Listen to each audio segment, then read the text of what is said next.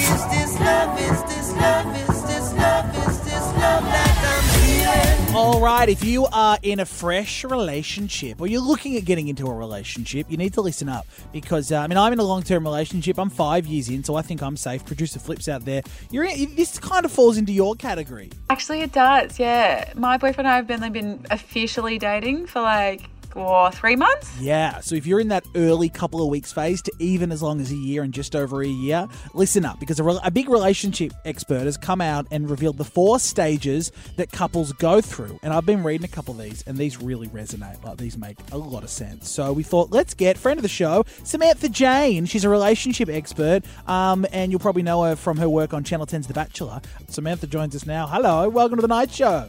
Hello, thanks for having me. Great to have you on. Break this down for us. People, singles in their cars, shaking in their boots as they head out to Tinder dates tonight. What are these stages, and do they mean anything? Look, all these stages, everything in life has stages. The first 3 months, it's all, you're so in love. It's total honeymoon. Nobody can be at fault. It's the infatuation phase. So we're really, really at that point where you're trying so hard and, I've met the love of my life. That's the stage that's in. And as we progress, we start to relax and we start to let go of trying to people please and we start to be ourselves. And the biggest thing that happens is you just get comfortable and you stop doing so much for the other person and then you start to notice and you start to think about compatibility.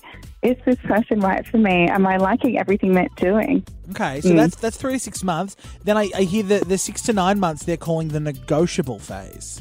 Yes, that's when you start to think about, is this somebody I could potentially spend my life with before you actually get to that real serious commitment phase?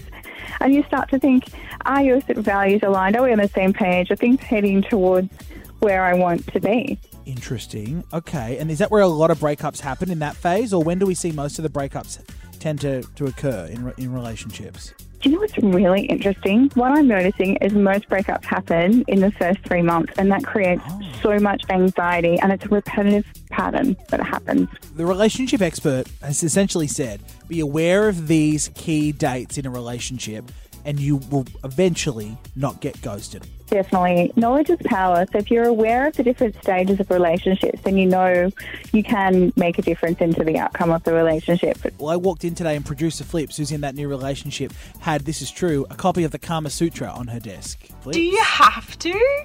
You had it on there. Was it a gift or did you Amazon that to your house overnight delivery?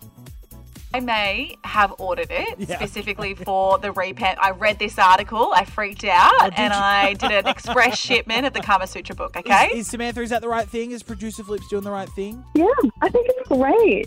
Like I said, knowledge is power. Taking things deeper is where you want to be in a relationship. You want to be that beautiful old couple walking down the street hand in hand thinking, I love you. It's about making that person you're with feel special. Never think you're 100% safe. And if you are, you're thinking, I'm letting things go, as opposed to, I feel safe in this relationship because we're both giving.